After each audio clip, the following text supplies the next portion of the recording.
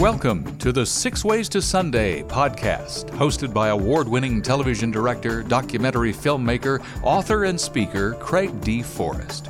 Join Craig for the next few minutes as he interviews leaders, artists, and creatives about trends and insights shaping our digital world and faith-based media. This podcast is produced and brought to you by Matchstick Media International. Now, here's Craig. Welcome to the podcast. It is the first time in the Six Ways to Sunday podcast that we have had two people as our guests, and it's a husband and wife. They are media professionals, producers, directors, writers. It's Jim and Sarah Meyer. And thank you for being our guest today. Well, thank you for having us, Craig. Thanks so much. Absolutely. They live in a gorgeous area. I want to get there sometime soon. In the southwest Black Forest area of Germany. And of course, I'm in California. And I will say this first about Jim and Sarah. They are both producers, and I know that Jim is also a director, and Sarah is a consummate producer with organizing and inspiration and administration and creativity. And they have been in Germany, oh my goodness, am I right? Is it in the 1990s? No, we came in 2005. Okay, So 15, 16 years, yeah. And did I get it right that you speak German? At least you can get around in German, the language? Ja, natürlich. Was Yes. denkst du, Schatz? Yes, we do. Das ist richtig. Yes, absolutely. Richtig. Yeah, I try. I do what I can. It's enough to get into trouble, not enough to get out of trouble. That's always my problem in other languages. Well, this is actually a treat for me because one of the things or a couple of things that Jim and Sarah and I share in common is travel. And they have done creative projects and traveled to 75 countries. Can you talk about that for a minute? Your experience as husband and wife and partners and creatives to travel to that many countries. Wow. I think it was exciting. I think we're both kind of adventurous that way. And, you know, we love travel. So I like to try any kind of food. So if other people eat it, then it must be okay. And I'll try it too. So right. That's sort of one of my mottos. Yeah. I grew up getting postcards from my very adventurous grandmother who was, I don't know, 60s, 70s, and even into her 80s and beyond, traveling with her two best friends because their husbands had all passed away. And she would send postcards from Afghanistan and from Switzerland and from, you know, wherever. And I think it started to give me the travel bug even as a child. Well, now the both of you met in Chicago. Did I get that right? That's correct. Mm-hmm. How did you meet? Well, when we were in Chicago, Jim had gone to art school, American Academy of Art, and was working at Leo Burnett, which is a large ad agency, and was doing originally storyboard artist work, right? Drawing TV commercials and things for Heinz and Kellogg's and McDonald's and things like that. And I moved to Chicago to dance. I was a dancer, singer, actress, and ended up doing musical theater. There's a lot of dinner theaters in Chicago. And yeah, so through some common friends, we got connected. And there was one woman, she was kind of like a Yenta in a sense. She just really, wherever we were together and a group of friends would go out for a meal, she would always finagle it that we sat in the booth next to each other, you know. Oh. And well, it's because she knew that I had my eye on you. Yeah. And she was a friend of mine that I actually was coming out of a hard time in my life, and she sort of was a mentor figure for me. And so I would go over to her house one night a week or so, and we would have like a little prayer meeting kind of a thing. So I ended up then meeting Sarah at a Bible study, actually. So that's how that started. You know, the sexiest thing ever is to meet your future spouse and partner at a Bible study. Well, at least they're looking to God, and when things get tough in a relationship, that's a real help. This reminds me of one of my favorite films, Crossing Delancey. It's from, oh gosh, maybe 30 years ago, and it's about a matchmaker and such. And it's a small film, wonderfully done, with Amy Irving and Pete Riegert, who was in Animal House, and one of my favorite films, Local Hero, a Scottish film with Burt Lancaster. Crossing Delancey. Put that on your, folks, put that on your Amazon or Netflix or Hulu, Crossing Delancey. Maybe we'll watch it tonight. Oh, please do. We've seen it years ago. We saw it decades ago, but yes, I should watch it again to remember why it's so memorable to you, Craig. It would be also to you because it's a woman who felt, Amy Irving, actress, that the character felt as though Peter Riegert's character, sold pickles and was a pickle merchandiser. And that was so beneath her. And then she realized at the end, they were right for each other. Okay, enough with Crossing Delancey. Now, I do remember something about pickles, yeah. Yes. And he would actually, old school Jewish, there would be these big tubs of pickles and he would literally put his hand in.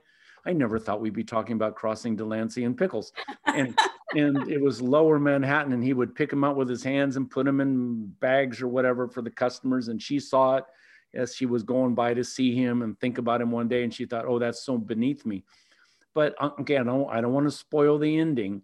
So go watch. Yeah, there will be. Interesting. We're talking about those early years when we were in advertising, and yes, there was a Jewish deli right across from where I went to art school, the American Academy of Art in downtown Chicago. Yeah. And they had amazing pickles. Right. Oh. Okay, so he's bringing that back around. Do you see how he did that, Craig? You know what? Here's the deal. Right after our conversation, I got to go find a place for pickles. That's for sure. Now, you, with you, Jim, not only did you get a degree at American Academy of Art, but you also went to New York Film Academy. Do I have that right? You do. It wasn't when I was young. It was 30 years later. Oh, wow. You know what? You decided after all of your experience to go back and fine-tune the craft. Yeah, because when I went to art school, I learned to draw and paint. And because I could draw, I got a job as a storyboard artist. And being in an advertising firm, I started drawing TV commercials. And I started seeing, actually, the agency would come to me and ask me to do the agency recommended storyboards. Sure. Because I would add extra things into the story that ended up in the TV commercial. Uh-huh. And so next thing you know, I have a fascination with making commercials. And then the Leo Burnett advertising firm moved me into a Kellogg's group, and I started making commercials as an art director.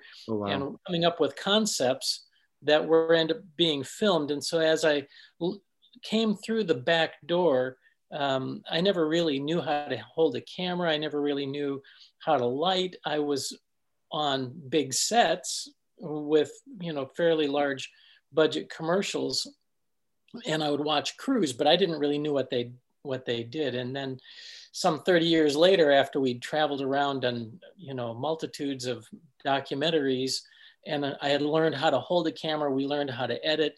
But I realized in writing feature films and editing feature films and storytelling, that's a real specific craft. Yes. And just knowing how to interview somebody with 3-point lighting and ask good questions is very different than crafting a story beat that turns from negative to positive, and then how do you do that visually? And so after some time, I really wanted to get to the next level in storytelling and wanted to be able to tell feature stories.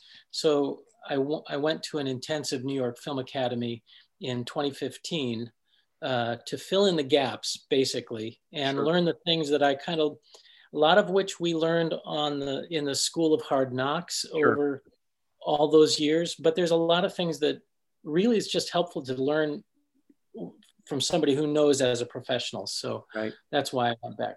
Got it. You know, your background reminds me, and for all those listening on the Six Ways to Sunday podcast across the world, there are a number of famous directors that never went to film school. And one that we could use that would be very apropos for your background is Ridley Scott, who still is creating and directing phenomenal films, and he's in his 80s.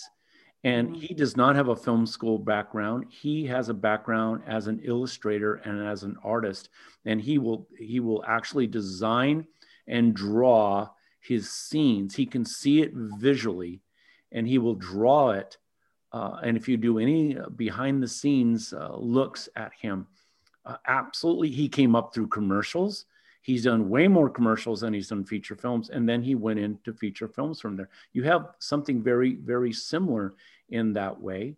And he's done thousands of commercials along the way as well. So that's my inspiration for people that have never been to film school. If you can draw it, you can see it visually, then you're on the way to putting scenes together. And you're right, Jim, in the sense that documentaries, working with and interviewing people that are non-professionals, amateurs, real people, it's different than feature films where you're trying to tell a story cinematically, etc. Enjoying our conversation and interview on this podcast with Jim and Sarah Meyer. We'll be back in just a moment. You've been listening to the Six Ways to Sunday podcast with Craig D. Forrest, brought to you by Matchstick Media International, dedicated to excellence in media through inspiration, vision, and education. To learn more, visit us on the web at matchstickmedia.org. That's matchstickmedia.org. Your generous donations, large or small, help defray costs for producing this creative podcast. Thanks for listening and subscribing. Okay, I want to switch over to Sarah for a second. So you've been married to this wonderful man, and he's been married to this beautiful, talented woman that you are. And it's been many, many years. You've had some adventures along the way, and your hearts must have been similar in the sense that you wanted to do something globally with your professional talents. Talk about that a little bit. Yeah. Well, while we were in Chicago, we ended up being asked to go to the Philippines. This would have been in 1989. We got married in 1985. And so in 89, we went to the Philippines, and we did a documentary on this ministry there, actually. It was a midwife ministry. Yeah, it was basically for squatter people who couldn't afford to go to the hospital, and they would just have their babies, out in these squatter homes, and either the baby or the mother or both would be dying. And this woman was just like, this cannot be happening. And so she and her husband opened up their home, which had multiple bedrooms they got for the purpose of being able to have all these women come do prenatal care, teaching them classes to get rid of some of the superstitious beliefs and all that.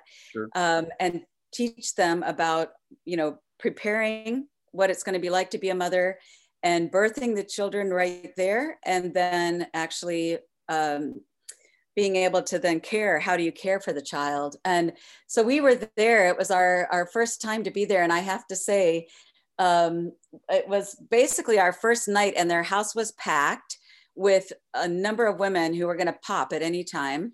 And lo and behold, I mean, we're jet lagging, you're halfway around the world. So it's night and it's day and it's day and it's night over there. And 3 a.m, they wake us up. We're completely jet lagged. We get out our cameras to film, and the tenseness of the room of this one woman who was going into labor was so intense that all of a sudden you hear this thud, and it's me passing out. Oh my. Hitting the floor. You can hear it from the recording and that the cameras had. Yeah. And you see everybody racing out of the room and coming to, care for me. And the midwife is like, get back here. We've got a baby coming, That's right. Anyway, that was kind of our baptism into filmmaking. And anyway, but we did travel to a variety of islands to film a variety of people and create this documentary. And wow, was that a tremendous time. And so we thought, well, maybe this is something, you know, we had used our vacation time and some time off without pay to be gone for 3 weeks, took a week when we got back just to cut the video together, and then, you know, went right back to work. Well, then we thought, well, maybe we could take more time off and, you know, vacation time the next year. And we ended up actually going to India. We ended up filming in 5.5 weeks with 5 different locations. And honestly, the only time— 5 different organizations, actually. Yeah, it was 5 different organizations. Yeah, probably more than lots of— 5 different video projects. Right. Sure. But what we didn't realize is that from the time we touched down in their city on our little plane until the time we took off again, they packed out our time. So we had a week per place. Because we donated it. Yeah. Right. And so the only rest we got was on the plane in between cities.